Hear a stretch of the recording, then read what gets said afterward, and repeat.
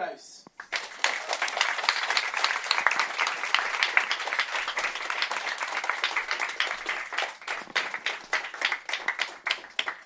Takk, det holder.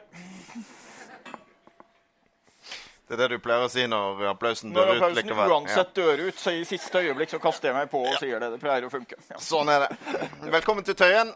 Velkommen til oss til Tøyen. Veldig hyggelig å være på Tøyen. Dette er en live-podcast som arrangeres i samarbeid med Oslo Sosialistiske Studenter og Manifest. Så kreditt til de. Venstrealliansen har forresten vunnet studentvalget ved universitetet i dag også, så litt ekstra gøy for studentene. Og så skal vi få lov til å sende en liten hilsen til Moss. Hvorfor skal vi sende en hilsen til Moss? Jo, fordi Moss SV har et møte der nede som begynner med at de følger livestreamen her fra Tøyen. Så en liten applaus til de i Moss, hæ? Ja. Dette er jo et forspill, Hans Olav. Lalle med Lysbakken er alle nettrollenes store mareritt, en kringkasting som faktisk er styrt av Sosialistisk Venstreparti. Og på en sånn kringkasting så snakker vi selvfølgelig om 1. mai. Vi skal ha 1. mai som tema i dag. Hva er din 1. mai-historie? Ja, kanskje bare først oppklart. Vi har altså ingen type samarbeidsproblemer i redaksjonen her. Vi har bare holdt av plass imellom til to gjester som kommer på scenen etter hvert, så vi kan avkrefte de der VG-spekulasjonene om at det er anstrengt forhold. Vi liker fortsatt hverandre. Ja, det gjør vi. Vi må bare ha plass til gjester også. Jeg vokste jo opp i en kommune som var så liten at det ikke var noe særlig 1. mai-feiring av betydning. Det kan jo ha spilt en rolle at jeg vokste opp i... Det var skikkelig oppbyggelig og bra 1. mai-historie. Ja, ikke sant? Det kan jo ha hatt sammenheng med at jeg vokste opp i en Høyre-familie også, selvfølgelig. Men jeg tror faktisk at det var etter flyttingen til Gjøvik. Jeg sto jo selvfølgelig på valgliste for SV da jeg var 18 år i 91. Jeg tror nok at kanskje at det var i den anledning at det var første gang jeg deltok på noe. Det var i hvert fall rundt der. Ja. Og du da? Nei, altså jeg husker ikke helt når jeg gikk mitt 1. mai-tog. Men husker når var det før eller etter at du lærte å gå? Det var etterpå. Men jeg husker når jeg holdt min 1. mai-tale, eller appell, det var i 1996. For da var jeg leder i Bergen Sosialistisk Ungdom, og vi hadde en kampanje mot Statoil sin oljevirksomhet i Nigeria, for da hadde altså det nigerianske regimet tatt livet av Ken Saro-Wiwa og mange andre menneskerettighetsaktivister. Og det der passer jo egentlig litt til det som er historien om 1. mai også. Fordi ikke om du ikke hadde så lang 1. mai-historie fra oppveksten, så er du historiker, så historien om 1. mai har du inne, har du ikke? Ja. Hvorfor har vi 1. mai på 1. mai? Ja, det er et innmari godt spørsmål, og der er jo historien det paradoksale at det startet i USA. Og det er paradoksalt, kan man i det hele tatt hevde at det er paradoksalt at noe i arbeiderbevegelsens historie starter i USA, men det som i hvert fall er paradoksalt, er at det er denne streiken i Chicago da, i 1886 som begynner på Haymarket, som begynner på 1. mai, slutter med sammenstøt og flere drepte på 3., og som da blir inspirasjonen til at man vedtar at 1. mai skal være arbeiderbevegelsens internasjonale kampdag, unntatt i USA. Ja. For der feirer de ikke 1. mai, der har de en annen arbeiderdag på høsten med litt mer variabel datering dessuten. Og med litt annet innhold, kanskje? Ja, det er nok det også. Så paradokset er jo da at det startet i USA og kom som en inspirasjon til Europa, og så ble det da 1. mai, den internasjonale arbeiderdagen, men ikke der den egentlig kom fra, nemlig i USA. Men i Europa så ble det jo en suksess, feiret allerede i 1890 også her i Norge. Og så har det jo vært sånn opp gjennom historien at det har vært gjentatte ganger hvor man har sagt at nå får det holde med denne 1. mai, nå har den utspilt sin rolle. Det sa man for eksempel i 1919, da kravet om 8-timersdag, som hadde dominert frem til da, liksom ble innfridd, at nå tenkte man ikke 1. mai mer, men det er jo da 100 år siden nå, og vi er her fortsatt og skal gå i tog i morgen alle sammen, ikke sant? Veldig bra. Og den gangen var det 8-timersdag som var kravet, sant? Ja, og så hadde man jo 6 arbeidsdager i uka da, så det var jo det var en ganske lang arbeidsuke likevel, men det var veldig stort krav det, ja. 8 timer hvile, 8 timer fri, 8 timer arbeid var jo kravet. Det var en dansk satiriker for noen år siden som prøvde seg med 8 timer fritid, 8 timer hvile, 8 timer søvn. Og det ble jo litt skumlere tilpasset vår tid. Men Hvor skal du gå i tog, da? Du, jeg skal gå i en hel haug med tog, for jeg skal først til Ås og holde tale, og så skal jeg til Elverum og holde tale, og så skal jeg til Hamar og holde tale, og så skal jeg til Jessheim og holde tale. Så jeg kommer til å bli veldig lei av min egen tale til slutt, men, men de på Jessheim har heldigvis ikke hørt den like mange ganger som jeg har. Ja.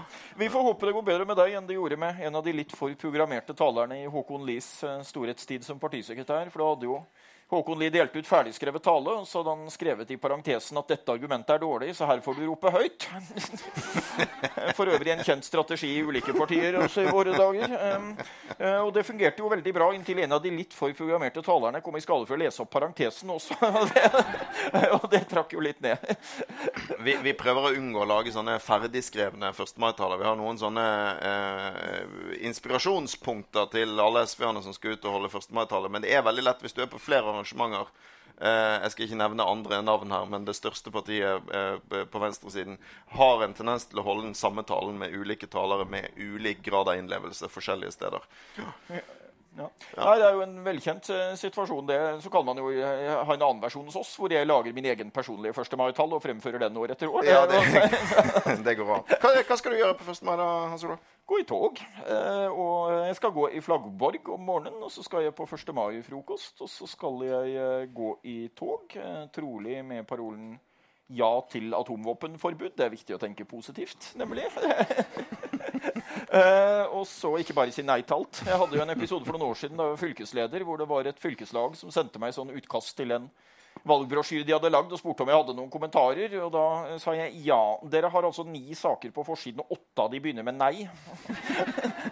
Så det er viktig å tenke positivt. Derfor ja til atomvåpen. Det er viktig å si ja til forbud i stedet for nei. Ja. Nei, men bra.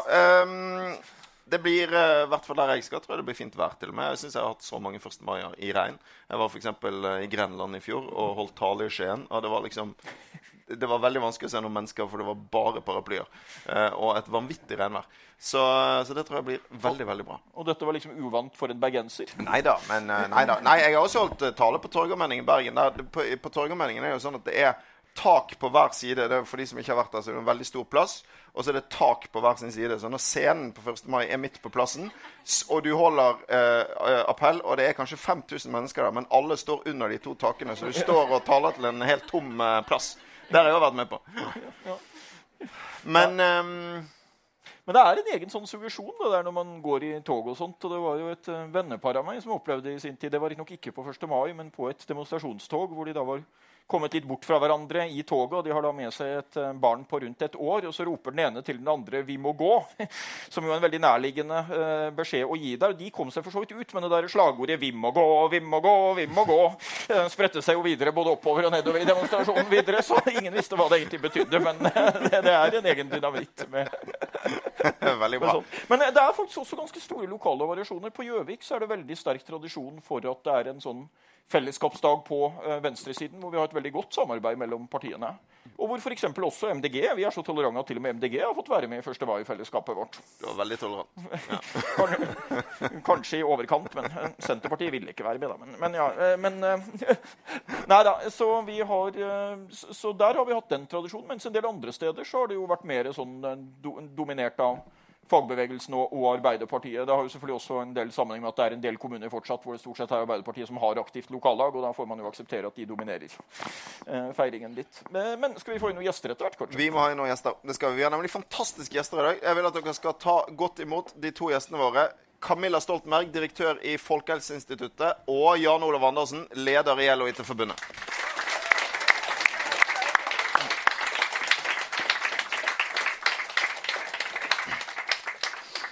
Ja, Jan Olav, velkommen. Hva skal du på 1. mai? Takk. Jo, jeg skal ha en veldig, veldig fin 1. mai i år. For første gang på over 10 år så skal jeg ikke ut og farte rundt i landet sånn som du skal. Så jeg skal rett og slett tilbringe 1. mai i Oslo, innom en par frokoster, gå i tog, ha et arrangement på kontoret for våre egne medlemmer, og så skal jeg innom SV samlinger etterpå, så skal jeg ha en par korte appeller, ikke noen lange taler, ikke noe ferdig programmert fra andre, men rett og slett egne ord. Veldig bra. Og for de som ikke er helt kjent med 1. mai-ritualer, så er det altså innom et par frokoster. Det betyr ikke liksom at du går der for å spise frokost flere ganger, men 1. mai-frokost er et veldig kjent arrangement i fagbevegelsen. Ja. Camilla, hva er 1. mai-planen? Må jeg si det? Kan ljuge. Nei, jeg har ikke tenkt å ljuge. Jeg skal fly til Seattle for å være på et møte. Og det Med SAS? Nei. Og delvis fordi at det ikke er mulig å fly SAS, så må jeg fly tidlig om morgenen. Nemlig. Sånn det. Hans Olav? Jeg bare reflekterte plutselig over at den der 1. mai-fly har liksom ikke samme appellen som 1. mai-tog her. Det er ikke noe gøy å si det engang. Men så du jobber på 1. mai, rett og slett? Jeg jobber på 1. mai. Ja. Så. Men skal vi se, du er her egentlig ikke fordi du er direktør i Folkehelseinstituttet, men på grunn av at vi skulle snakke litt med deg om et veldig viktig tema, nemlig kjønnsforskjeller i skolen. Ja. Ja. Som du har jobbet ganske mye med i det siste sammen med noen andre dyktige mennesker. Hva har dere funnet ut? Vi har jo beskrevet de kjønnsforskjellene i skolen som har oppstått de senere årene i gutters disfavør og i jenters favør. Og så har vi forsøkt å finne årsaken til dem, og så har vi foreslått 64 tiltak for å dempe dem. Det er kanskje litt ambisiøst å be deg ramse opp alle 64. Men Nei, det kommer jeg ikke til å gjøre. Jeg er ikke sikker på om jeg husker dem en gang. Men jeg kan jo begynne med beskrivelsen. Ja, begynn med beskrivelsen. Fordi jeg visste jo litt om det fra før, og jeg tror de fleste vet. Mange har egne erfaringer, og de fleste vet noe om det. Men det er samtidig noe som har utviklet seg så gradvis at mange blir overrasket, inkludert jeg selv, når man begynner å grave i det. Og det er for eksempel slik at jenter får bedre karakterer i alle fag, både standpunktkarakterer og eksamenskarakterer, når de går ut av grunnskolen, altså av ungdomsskolen, bortsett fra i kroppsøving. Og de får også bedre karakterer i matematikk. Det gjorde de ikke for noen år siden. Men nå er det slik i Norge. Slik er det også i andre land. Og det ser ut til at det at jenter er flinkere på skolen i grunnskolen, slik har det vært veldig lenge. Det finnes tall helt tilbake til 1914 fra ganske mange land, og det finnes historier som går enda lenger tilbake enn det. For eksempel er det en fortelling fra Lillehammer fra 1879, der det er beskrevet at de aller første pikene som fikk gå opp til middelskoleeksamen som privatister, for det hadde jo piker aldri fått lov til tidligere, de gjorde så meget bedre enn guttene at guttene var rent utadde, og lærerne var helt fortvilte.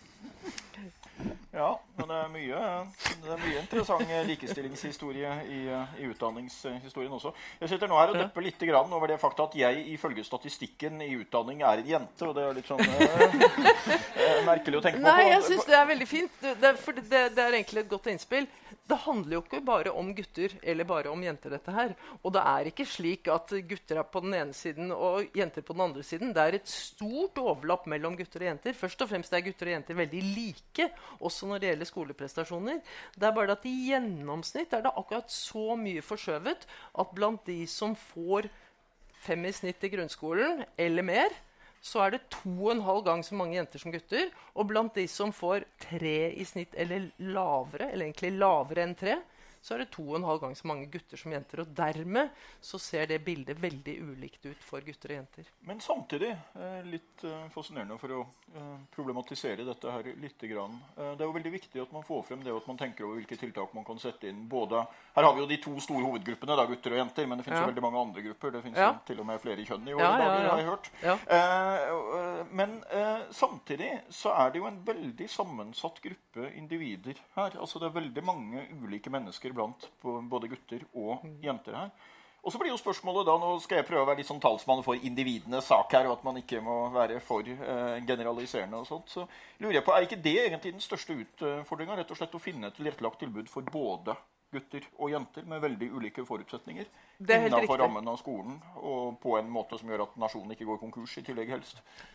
Det er helt riktig, og det er mye større forskjell blant de som kalles jenter i statistikken, og blant de som kalles gutter i statistikken, enn det er i snitt mellom gutter og jenter. Men når man ser den type forskjeller i snitt, så bør man være på vakt og prøve å finne årsakene. Det er jo litt parallelt, for eksempel hvis vi skal se på folk med innvandringsbakgrunn eller ikke innvandringsbakgrunn, eller vi skal se på folk som har foreldre med lavere utdanning og sammenlignet med de som har høyere utdanning. Det er stort overlapp der også, store individuelle forskjeller. Likevel er vi også opptatt av disse gruppeforskjellene. Nå kommer vi på en bitte liten episode fra egen utdanning som jeg kanskje kan nevne her faktisk. Jeg skulle ha muntlig eksamen på videregående, og så skulle vi få utdelt studiemateriell en halvtime før eksamen og reflektere over det før vi skulle bli hørt på muntlig. Studiemateriellet jeg fikk bestod av et bilde av en jente i bikini som drakk Solo. Hva sa du om det da? Jeg forstod ingen verdens ting. Jeg ble fullstendig satt ut. Og så begynte sensoren å stille noen spørsmål som var helt idiotiske. Sånn type, hva tenkte du om denne damen da du så dette bildet? Jeg sa at jeg tenkte ingen verdens ting, jeg har ikke møtt henne. Og så sluttet det med at sensorene ba om unnskyldning, og sa at vi bommet totalt på studiemateriellet, og vi tok feil, fordi du er en gutt på 18. Hvilket fag var det der? Samfunnsfag. Og så tenkte jeg at nå ble jeg utsatt for akkurat det som jeg nå kom på, at det er litt viktig at vi ikke utsatter barn av noen kjønn, eller barn og unge av noe kjønn for egentlig. Nemlig at man da generaliserer ut fra denne gruppen og tror at det skal virke på en bestemt måte, og så videre. Jeg forstår fremdeles ingenting av den oppgaven, og jeg er helt sikker på at jeg ikke hadde stått hvis jeg hadde fått den oppgaven. Men det hadde ikke jeg heller. Så jeg sa at nå får dere slutte å tøyse og gi meg noen skikkelige spørsmål. Men får jeg lov til å bruke sjansen til å si noe helt annet? Ja. Det er nemlig slik, jeg tror det er best sånn. Ja. Det er nemlig slik at hvis du ser på nasjonale prøver, som jo er flervalgsprøver blant annet, altså multiple choice, og veldig mye mer standardiserte, så gjør gutter i 8. klasse det litt bedre enn jenter. Og i hvert fall, altså det varierer litt fra fag til fag, men samlet sett litt bedre. Det varierer også litt fra år til år. Men der er det nesten ikke kjønnsforskjeller. Mens vi har størst kjønnsforskjeller i standpunktkarakterer, og eksamenskarakterene litt mindre. Det er ganske viktig å legge merke til, fordi man ser jo på flere ting når man setter standpunktkarakterer. Det er jo ikke en ren trynefaktor, men samtidig så er det klart at skal du bare teste kunnskapene, som jo også er veldig viktig, så ser du ikke de store kjønnsforskjellene. Så hadde vi for eksempel brukt type nasjonale prøver, så hadde vi ikke hatt de kjønnsforskjellene når det gjelder tilgang til videregående skoler i Oslo, eller de kjønnsforskjellene som vi ser i høyere utdanning. Så det er et tankekors, og vi har vært forsiktige når det gjelder tiltak på dette feltet i utvalget. Det vi har foreslått er å stille rutinekrav til måten man setter standpunktkarakterer på. For vi har tatt utgangspunkt i dagens skole, men her kan man gå lenger, og det er grunn til å tenke lenger. Vi har også foreslått å beregne poeng i grunnskolen ut fra fagenes timetall, altså vekte det til fagenes timetall. Da vekter man opp matematikk litt, og der er det minst kjønnsforskjell, så da vil noe flere gutter gjøre det noe bedre. Kan jeg spørre deg om en ting der, Camilla? Fordi at jeg tenker sånn, dette med kjønn i skolen diskuterer vi jo ganske mye, og jeg tror det er en viktig og relevant diskusjon. Men jeg blir noen ganger redd for at vi da diskuterer, at vi fort diskuterer litt for lite noen andre ting som jeg tror at mange av løsningene dere har skissert også kan svare på. For eksempel det klasseskillet som vi har i skolen. Fordi, og det tenker jeg også kan gå på tvers av kjønn. For eksempel det at vi har en skole som er såpass lite, opplever jeg i hvert fall, innrettet mot praktisk læring i dag. Og hvordan det kan si, veldig favoriserer de som også hjemmefra er vant til en akademisk måte å lære på, mens den praktiske måten å lære på har mindre rom i skolen. Jeg tror det er en av grunnene til at mange sliter i dagens skole. Men det er kanskje til syvende og sist mer et klassespørsmål enn et kjønnsspørsmål. Altså utvalget mener at man skal ikke diskutere kjønn uten også å diskutere klasse eller sosioøkonomisk bakgrunn. Og det har vi sagt gjennomgående. Så vi bør alltid se på de to tingene sammen, og det er det som slår ut så sterkt for enkelte gutter. Og så slår det mindre ut for jenter. Altså du kan si det er mindre klasseforskjell i skoleprestasjoner for jenter enn det er for gutter. Men vi må se de tingene i sammenheng. Nei, jeg tror jo blant annet det skyldes at man kommer over noen terskler. Fordi jeg tror jo at det er viktig det at jenter utvikler seg tidligere enn gutter språklig, og at særlig språklig utvikling, leseferdigheter, verdsettes veldig høyt i skolen. Og at man klarer ikke å individualisere undervisningen tilstrekkelig til å kompensere for det, selv om man prøver veldig sterkt.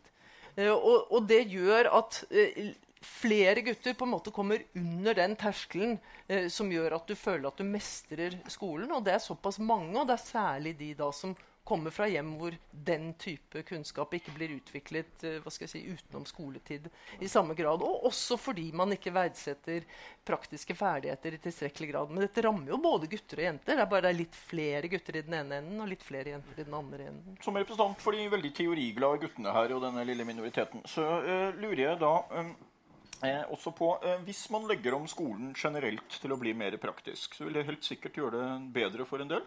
Og så innbiller jeg meg at hvis man bare gjør det, så vil det også gjøre det verre for en del. Så blir ikke utfordringen rett og slett å finne litt ulike løp, litt lenger ned i alder, og gi ulike tilbud tilpasset de ulike elevene, slik at de som liker veldig godt praktiske ting og blir inspirert av det, får gjøre mer av det, mens de som liker å lese mye og ha mye teori, kan få gjøre litt mer av det.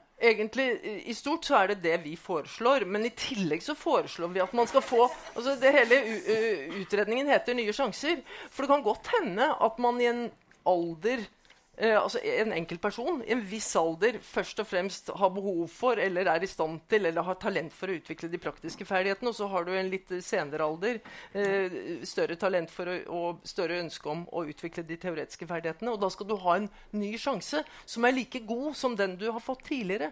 Vi foreslår jo for eksempel at man skal ha lengre tid på seg der man får førstegangskarakterer i videregående skole, at man ikke lukker det så tidlig som man gjør nå. Det vil komme mange til gode, og kanskje noen flere gutter enn jenter. Ja, fordi i et internasjonalt perspektiv så kan det jo ikke være i tvil om at vi har hatt en slags sterk enhetsskolemodell i Norge, som det er mye positivt å si om, men som også har hatt den siden at sammenlignet med veldig mange andre land, så venter man ganske lenge med å differensiere tilbudet etter elevene. Det er ganske fast. Du skal ha så og så mange timer med det, og du skal ha så og så mange timer av det. Om du er kjempegod i det faget, skal du fortsatt bare ha 2 timer i det faget i uka. Om du er helt overbevist om at det er det du vil drive med videre i livet, skal du fortsatt bare ha 2 timer med det de neste 6 åra.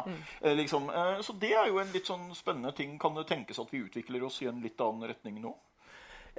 Altså, nå vet jo ikke vi hvor mye av dette her som blir fulgt opp, men vi foreslår jo egentlig at man skal kunne gå ut og inn av skolen. I tillegg, dette beskriver jo ikke vi i NOU-en, så tror jo jeg at det vil komme et behov for å utvikle dette med læring gjennom hele livet, og at man da bør få mange nye sjanser til å lære både praktiske ting og teoretiske ting. Det høres bra ut. Jeg har gått ut og inn flere ganger, så det høres aldeles utmerket ut. Men jeg får spørre deg, Camilla, for dere foreslår da et av tiltakene som har vekt mye interesse, og er jo heldagsskole, 1.–4. trinn. Hvorfor er det et svar på den ulikheten vi har i skolen? Det er jo ikke et direkte svar på kjønnsulikheten, men vi mener jo det at vi må gjøre noe både for å gjøre skolen bedre for alle, samtidig som vi gjør noe med kjønnsforskjellene. Og det handler jo om å gjøre noe både med klasseforskjellene, med kvaliteten på skolen, og kjønnsforskjellene samtidig, for at ikke dem... Hvis vi bare gjør noe med kjønnsforskjellene, så kan det slå helt feil ut. Men grunnen til at vi har foreslått heldagsskole, nå er det er jo en særmerknad der, det er først og fremst at barna går jo nesten alle sammen i skolen hele dagen allerede. Det er bare at vi tar det ikke inn over oss, så vi sørger ikke for at kvaliteten er god nok, og utnytter ikke det at de er der til å både gi dem mulighet til for eksempel mye mer fysisk aktivitet, andre læringsformer og mer pauser og tid mellom den veldig intensive, eller de intensive læringsøktene. Og dette tror vi vil være bra for alle barn, både gutter og jenter, både de som er flinke til å sitte stille og de som ikke er flinke til å sitte stille. Men det vil kanskje være spesielt bra for de som ikke er så glad i å sitte stille så lenge. Det er et fantastisk forslag, synes jeg. Det er veldig spennende. Mot slutten, Camilla, kan vi snakke litt om, altså fordi vi skal over til å snakke om arbeidslivet, men det er jo dere har en del forslag også knyttet til videregående skole, til å lovfeste rett til læreplass, foreslår dere. Hvor viktig er det arbeidslivet som møter elevene på andre siden av utdanningen, for at det dere har beskrevet her skal være noe vits i? Det er veldig viktig, og en grunn, tror jeg, til at det ikke har vært så mye oppmerksomhet om de kjønnsforskjellene vi ser i skoleprestasjoner, er at arbeidslivet har kompensert for en god del av det, for det er og har vært et arbeidsliv som har vært åpent, særlig for menn som ikke har så høy utdanning. Mens det er jo i ferd med å forsvinne. Og det er en av de tingene som gjør at jeg tenker at det er nå kanskje de siste 10-15 årene at vi har fått kjønnsforskjeller som kommer til å bredde seg ut de neste 20-30 årene, og som kan få veldig alvorlige konsekvenser hvis vi ikke gjør noe med de kjønnsforskjellene i skolen. Og det handler jo om å gjøre noe både for å skape større mulighet for alle individer, uansett hva de er interessert i, enten det er teoretiske fag eller praktiske fag, og det handler om at alle trenger en form for formalisert, eller nesten alle i hvert fall, formalisert utdanning. Men den utdanningen trenger ikke være teoretisk. Men så er det en ting som bekymrer meg litt, og det er dette med når man da av og til ser ok, det er behov for tiltak. Hva slags type tiltak er det man setter inn? En virkelig urovekkende statistikk jeg så i fjor som fikk meg til å skikkelig hoppe i stolen, var at jeg så at det var nå en stor overvekt, eller det var en uforholdsmessig stor andel av de som fikk ulike typer diagnoser, som var gutter født sent på året innenfor aldersgruppa, sånn type 6 til 8-9 eller sånt. Og det håper jeg ikke er et spor man ønsker å gå videre med, for det er ganske tankevekkende at her er det helt åpenbart at det er en del veldig umodne gutter som har begynt på skolen i veldig tidlig alder. Du kan begynne på skolen når du er 5 år, og så blir det liksom stemplet med at han er hyperaktiv eller noe sånt. Det kan være ganske gode grunner til det uten at du har noen diagnose. Altså. Så det synes jeg er ganske urovekkende. Har det vært noe innom den problemstillingen? Ja, i aller høyeste grad. Det er kanskje det som har fått aller størst oppmerksomhet. Altså, jeg har jo selv vært involvert aktiv i den forskningen som har vist at det er kjønnsforskjeller og forskjeller etter fødselsmåned når det gjelder risikoen for å få en ADHD-diagnose særlig, men nå viser det seg jo også så NAV har sett på dette, og det ser ut som om det også er andre forskjeller som er reflektert i fødselsmåned. Så modenhet, det betyr noe, det vet vi gjennom denne forskningen. Derfor så har en del av utvalget, et mindretall som jeg selv tilhører, foreslått at vi bør innføre former for fleksibel skolestart, slik at flere barn kan få lov til å starte senere. Og vi tror at det vil være behov for at det da er noe flere gutter blant de som starter senere, og noe flere av de som er født sent på året som starter senere. Men det vil ikke være kriteriet, det vil være en individuell vurdering. Vi burde vel i hvert fall få innført en ordning hvor man var veldig forsiktig med å skrive ut diagnoser på gutter som oppfører seg litt hyperaktivt, som er født veldig sent på året og er veldig unge når de starter på skolen, uansett om vi får fleksibel start eller ikke, tenker jeg. Det er jeg helt enig, men samtidig så er det jo ikke noen grunn til å tro at det ikke er en realitet at de har vanskeligheter. Så kan man diskutere om dette er riktig måte å håndtere de vanskelighetene på, men det er jo en grunn til at de har det vanskelig. Vi ser også når det gjelder spesialundervisning at det har vært en økning, og det er også et tankekors i forhold til dette med både med modenhet og måten skolen er utformet på. Ja. Skal vi da gå videre og få inn fagforeningspampen her? Jeg tenkte det Hans Olav, at vi men her er pampvennlig ment, i motsetning til fagforeningspamp er en kompliment der jeg kommer fra. Det finnes så mange slags pamper, Hans Olav. Det finnes så mange slags pamper. Nei, for jeg vil litt tilbake til det vi var inne på i sted med arbeidslivet. Fordi vi snakker om her de guttene som skal fullføre et fagbrev og komme ut i arbeidslivet. Mange av de vil jo bli dine medlemmer, Jan Olav. Du er jo medlem i i dag i hvert fall det er mange menn i ditt forbund, eller ditt forbund, et av de største forbundene i LO. Dere organiserer elektrikere, dere organiserer folk i IT-bransjen. Og det der med liksom å sørge for at en får rekruttering til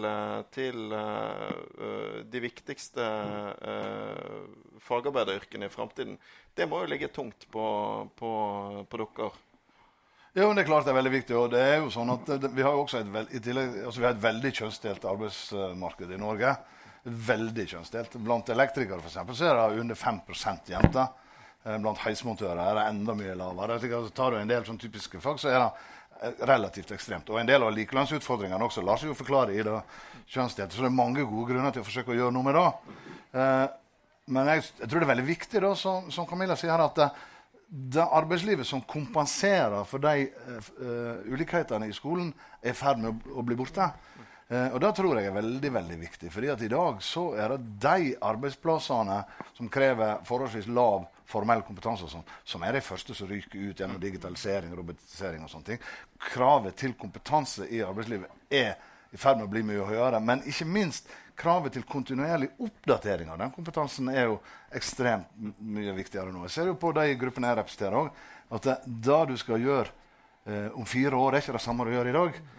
Og hvis ikke vi klarer å realisere en eller annen ordentlig svær kompetansereform som tar opp i seg og klarer å gjøre en realitet ut av begrepet livslang læring, så tror jeg at liksom, vi drar for noe enda mye hardere klasseskille også i arbeidslivet, mellom de som har arbeid og de som faktisk ikke har arbeid, rett og slett, fordi det ikke er den kompetansen som gjør at de er attraktive på arbeidsmarkedet. Det er en kjempeutfordring. Jeg er veldig glad for det initiativet som Arbeiderpartiet fremmet i Stortinget her forrige dagen, med i hvert fall et representantforslag om starten på en ny kompetansereform. Det er virkelig en viktig debatt å ta fatt i og få gjort noe med. Det er veldig bra. Det haster. Men så er det vel også sånn at døren inn i arbeidslivet, det er jo ikke bare den teknologiske utviklingen som stenger den, men det er jo også kan si, den politiske utviklingen og altså sosial dumping for eksempel, som brer om seg deler av arbeidslivet vårt, er med på å også gjøre det mer usikkert for mange å søke seg til mange bransjer, ikke sant? Altså, hvis du ikke tror det er mulig å få en god lønn som murer, så utdanner du deg ikke til murer. Og sånn kan det bli. Det er kanskje ikke så akutt for elektrikerfaget eller heismontørene, men det har vært mye sosial dumping i de bransjene du organiserer også. Ja, og helt klart. Vi ser jo da nå at den største utfordringen vi har nå, det er å skaffe nok læreplasser til de som faktisk går gjennom videregående skole. Det er alt for få som får læreplasser, selv om de fleste gjør det. Så ligger det sånn 20-30% som gjerne ikke får læreplass.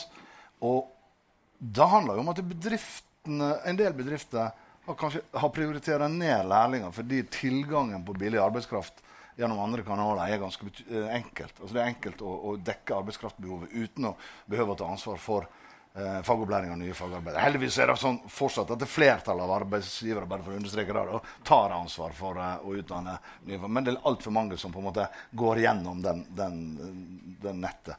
Så det er jo liksom den store utfordringen, å skaffe de læreplassene.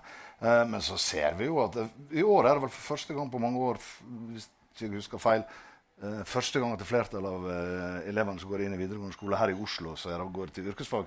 Det har jo vært veldig lavt, spesielt her, og det er store variasjoner, dette vet du sikkert mye mer om enn meg, men vi har sett en tendens de siste årene at det begynner å øke søkningen til yrkesfag. Da er det utrolig viktig at vi står klar med læreplasser, vi står klar med et ordentlig arbeidsliv. Jeg kjenner altså folk som har gått i læra, tatt fagbrev, og det eneste jobbtilbudet når du er ferdig med fagbrevet ditt, det er inn i bemanningsbransjen. Ja, sånn. Du kommer ikke inn i en ordinær bedrift fordi de henter arbeidskraften sin gjennom bemanningsbransjen. Det er helt ødeleggende. Det er helt ødeleggende hvis du blir gående i de der bemanningsfirmaene i år etter år uten å få en ordentlig fast jobb. Der vil dere lovfeste retten til læreplass? Ja, vi mener at man lovfester retten til læreplass. Det er jo ikke et nytt forslag, det er jo andre som har foreslått før. Men det vi har foreslått er at det skal gjøres som en opsjon som fylkeskommunene får plikt til å kjøpe for minst 50% av de som har begynt i yrkesfag. Og det skal da bli stående i 2 år, sånn at de læreplassene er klare når de trengs. Og vi mener jo faktisk at det ene tiltaket er det aller viktigste for å redusere kjønnsforskjellene når det gjelder å gjennomføre videregående opplæring, og dermed også stå klar for eventuelt å ta høyere utdanning. Jan Olav, det er en ting vi må snakke om, fordi at dere i LO IT-forbundet har altså stått nå i en konflikt, en streik i Rogaland i 10 måneder, er det? Ja, vel, 10 måneder og 10 dager. Traftec heter bedriften. Hva er det noe som har skjedd der? Vi har vant i går.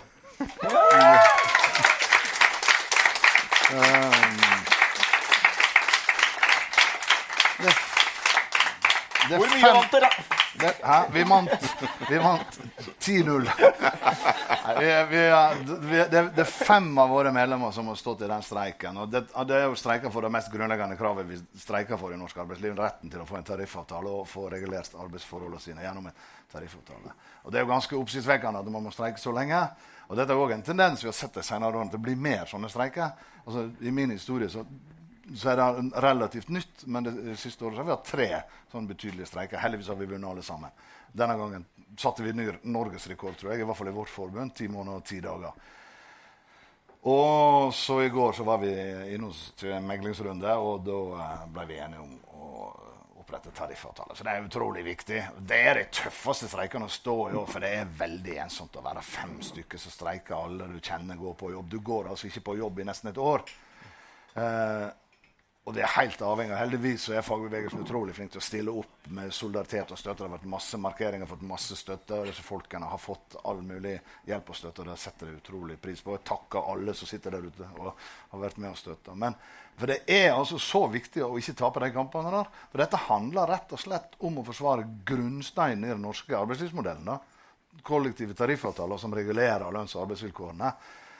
Og til flere arbeidsgivere som slipper unna, til flere eksempel på at arbeidsgivere ser at det mulig å slippe unna, til svakere blir den fundamentet i arbeidslivsmodellen. Så det helt elementært grunnleggende å vinne sånne streiker. Jeg utrolig stolt av at vi har medlemmer som holder ut så lenge, og som så tøffe, for det virkelig tøft å stå i sånn streik. Du har usikkerhet om du har penger til sommerferien, du har usikkerhet om du kan feire jul, du har usikkerhet om det meste, for det også sånn, du ser folk går på jobb, du ser folk gjør helt andre ting enn det du selv gjør.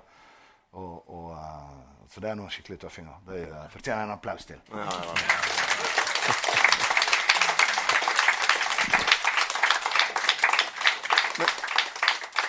Men hva sier det om arbeidslivet vårt i 2019 at dere står i flere sånne konflikter enn før? Jeg tror, for det første så det sånn at vi må bare erkjenne at i hele Europa så har styrkeforholdet mellom arbeid og kapital endret seg ganske dramatisk de siste 20-30 årene, og ikke til vår fordel. Norden nok fortsatt litt sånn relativt bra regulert, men vi jo ikke uberørt av de endringene som vi ser rundt oss, der fagbevegelsen på defensiven, oppslutningen om fagforeninger går ned, kampen mot fagforeningene blir intensivert fra de kreftene som lar seg inspirere av for eksempel amerikansk arbeidsliv. Sånn at og dette endrer jo samfunnene. Det endrer jo hele samfunnene. Se hvordan amerikanske samfunn ser ut. Man hadde, går man til tida før Ronald Reagan, så hadde man relativt høy organisasjonsgrad også i USA. Det var relativt sterke fagforeninger også i USA. Men det har altså systematisk blitt tatt knekken på, og det har skjedd i mange land. Sånn at det klart at at vi stadig får flere sånne kamper også her i Norge, jo et tegn på at det bedrifter og arbeidsgivere som lar seg inspirere av den muligheten til å unngå de kostnadene som følger med tariffavtalen, eller lar seg inspirere av de som har lykkes i andre land, og det utrolig viktig at vi i stand til å slå dem tilbake. Hvis ikke vi vil at samfunnet skal endre seg i den retningen, da vil vi jo ikke. Det vil vi ikke, og det du beskriver der, det kan vi også se i Norge i dag utifra, altså det viktigste jo å beskrive den virkeligheten som deres tillitsvalgte ser ute på arbeidsplassene, men vi ser jo også statistikken. Altså ser du på lønnsforskjellene i Norge, så øker de, og det siste 10 året så har altså, mens de best betalte jo drar kraftig fra, så har de 10% dårligst betalt i norsk arbeidsliv ikke hatt reallønnsvekst i det hele tatt det siste 10 året. Det jo en ganske dramatisk utvikling, altså. Og det klart det skyldes endringer i maktbalansen som for eksempel kanskje kan tilskrives den eksplosjonen vi har hatt i antall bemanningsbyråer i stedet for faste ansettelser, for eksempel.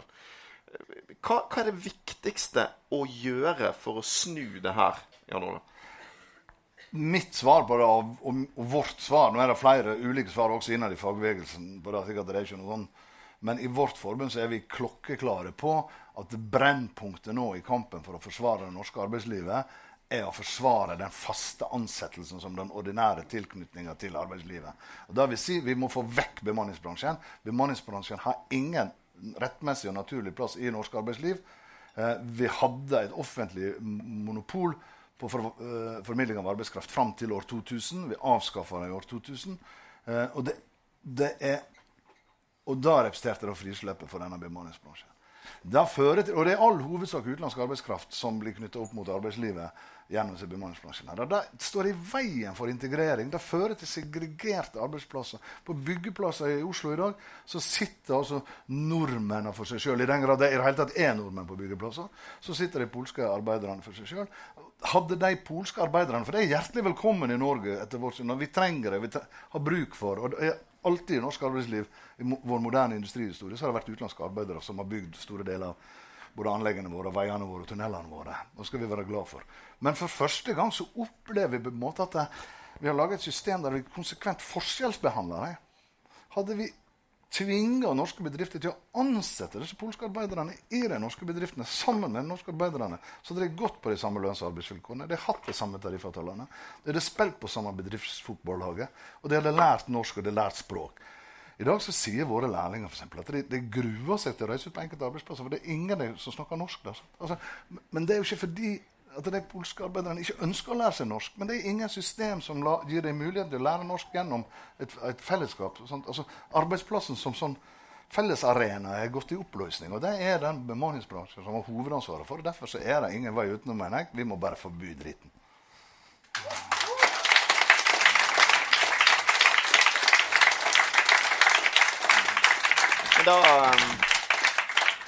Da er det noen som sier, ja, men du kan løse stenge grensene da, for arbeidsinnvandring. Nei, det er jo helt feil. Arbeiderbevegelsen er jo en internasjonal bevegelse.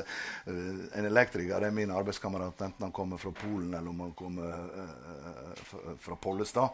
Så der mener jeg å stenge grensen. Altså, det er mange gode grunner til det er feil, men det er også feil sånn ideologisk og politisk, tenker jeg, at arbeidsfolk har rett til, vi må forsvare retten til å vandre over grenser for å søke lykke og velstand for seg og sine.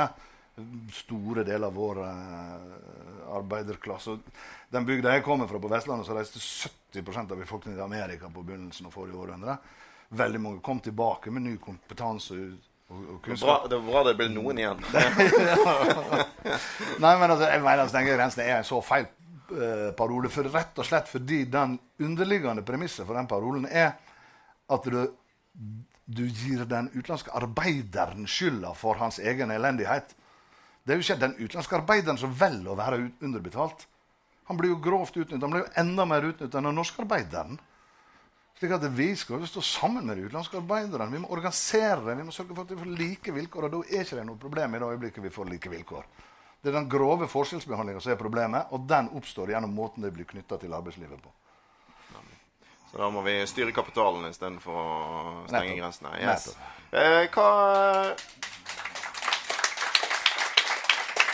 Hans Olav og jeg har sagt litt om hva vi skal gjøre på 1. mai, men jeg glemte å spørre deg, Hans Olav, om hva du synes var den viktigste saken i år. Hva er parole? Ja, du sa du skulle gå til ja til forbud. Ja til atomvåpenforbud kommer jeg nok til å gå under, men det finnes mange gode paroler å velge mellom som vanlig, tror jeg vi kan si. Litt ulikt lokalt tilbud, men vi på Gjøvik så har vi spilt inn ja til atomvåpenforbud, og så har vi spilt inn lovfest rett til hele og faste stillinger, som jo går veldig inn på det du, Jan Olav, snakket om nå. Men det finnes mange gode alternativer på 1. mai. Hva skal du markere i år da, Jan Olav? Har du bestemt deg for parole? Nei, jeg har ikke det, men jeg pleier å... Valgfrihet er veldig vanskelig for sosialister. Ja. Jo, jeg pleier å shoppe litt gjennom toget. Jeg flytter litt på meg, sånn at jeg får gått under litt flere, fordi at med fare, altså, det er jo åpenbart at de parolene som knyttes til arbeidslivet og seriøsitet i arbeidslivet er veldig viktig for oss. Sånn faglig og jobben min så er det viktig, men samtidig så er jo jeg også mer enn bekymret for en del andre utviklingstrekk vi ser i verden rundt oss nå, og Hans Olav sin parole skulle jeg gjerne med å gå under. Vi bevilger 100 000 på vårt landsmøte nå til nei til atomvåpen, rett og slett også fordi vi ser at den økningen av kald krig, økningen av spenningsnivået, er ikke bra. Fagbevegelsen må og skal være en del av fredsbevegelsen, og vi er nødt til å også stå opp for både atomvåpenforbud og for nedrustning. For det er jo fagbevegelsens medlemmer som ligger igjen i skyttergraven etter kriger. Sånn at så jeg går gjerne under det. I tillegg så er jeg veldig mer enn normalt kanskje opptatt av klimaproblemene. Altså, vi må rett og slett få opp tempoet i omstillingen, for vi har dårlig tid, og vi må la oss inspirere nå av skoleunger som gjør mye, mye mer intelligente ting enn voksne folk, og da tror jeg flere av oss bør la oss inspirere også.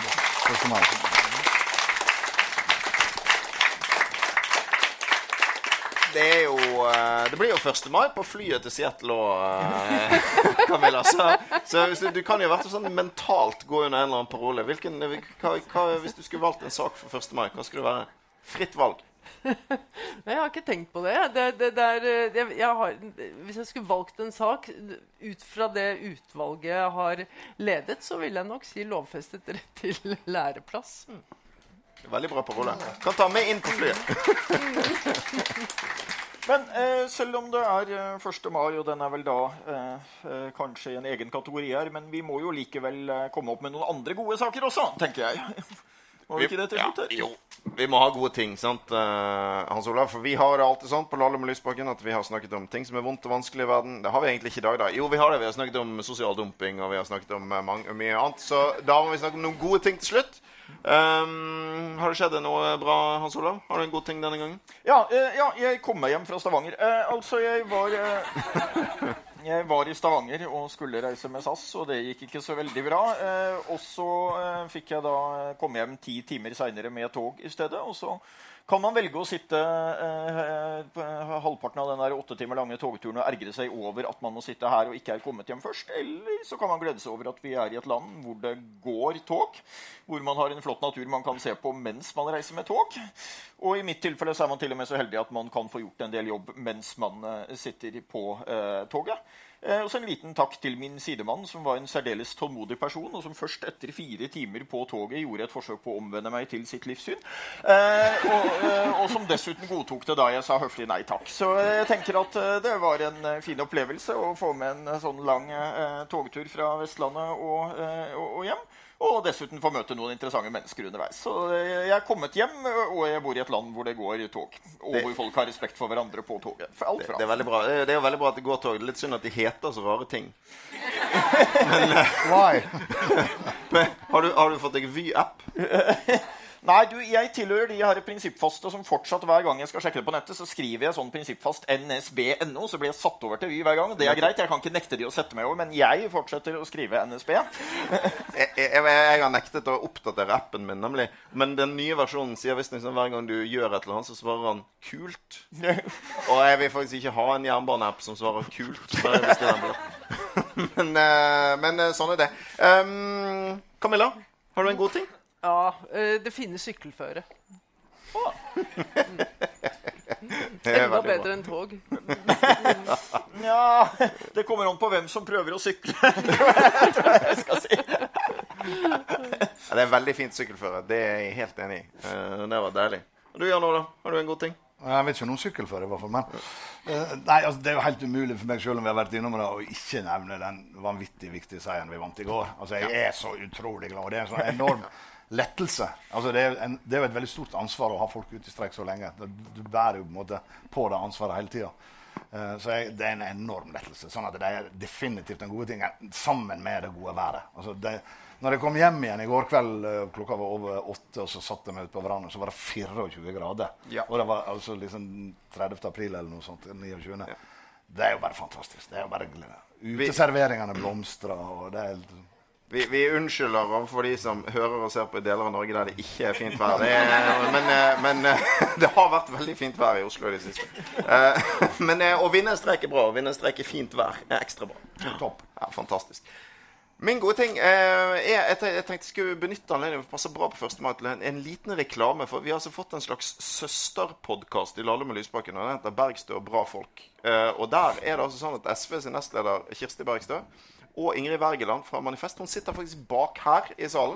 De møter bra folk, og det har en tendens til å være fagforeningsfolk, der man kan høre, jeg synes det har vært en utrolig fin podd med samtaler om arbeidsliv og hverdagsliv. Så jeg tror jeg vil benytte anledningen til å anbefale den. Og det sier sitt om hvor godt nytt dette er når du nevnte det, selv om Brann endelig fikk et straffespark. Ja! Snakket jeg om hvor sykt det var at vi ikke fikk straffespark mot Viking? Jeg tror du nevnte et par ganger at vi kunne... Ja, men det var helt... ja. Nei, men greit, da skal jeg ikke si noe om det. Det er du enig med meg i, Jan Olav? Ja. Nei, så jeg er ikke så opptatt av straffesparkene. Det er ikke fra straffemerket du skal vinne fotballkamper, vet du. Du må spille. Det er bedre det enn å ikke vinne de. Jeg har det ærefulle oppdrag å si takk Tusen takk til Camilla Stoltenberg for at du ville komme. Tusen takk, Jan Olav, for at du ville bruke dagen før dagen sammen med oss. Tusen takk til alle dere som har hørt på her på Skatten på Tøyen. Tusen takk til dere som sitter hjemme og følger det på Facebook. Tusen takk til dere som hører på podcast. Bare minner om at det går an å gi Lahlum og Lysbakken en rating i iTunes. Da når vi flere. Det går an å sende en mail til l@sv.no for å gi innspill til hva vi skal drive med. Og så må du huske å abonnere i den podcast-appen du liker best. Jeg har lovet å si avslutningsvis at Oslo Sosialistiske Studenter og Rødt Studentlag arrangerer debatt om borgerlønn på Deichmanske Grünerløkka klokken 7 på torsdag 2. mai. Så det også sagt, særlig for dere som er studenter og er i Oslo. Og da gjenstår det bare å si gratulerer med dagen 1. mai, og å si takk for oss, og ha det, Hans Olav. Ja, ha det alle sammen, men husk, dette var bare oppladningen. I morgen kommer den store festen. 1. mai over hele landet. Live!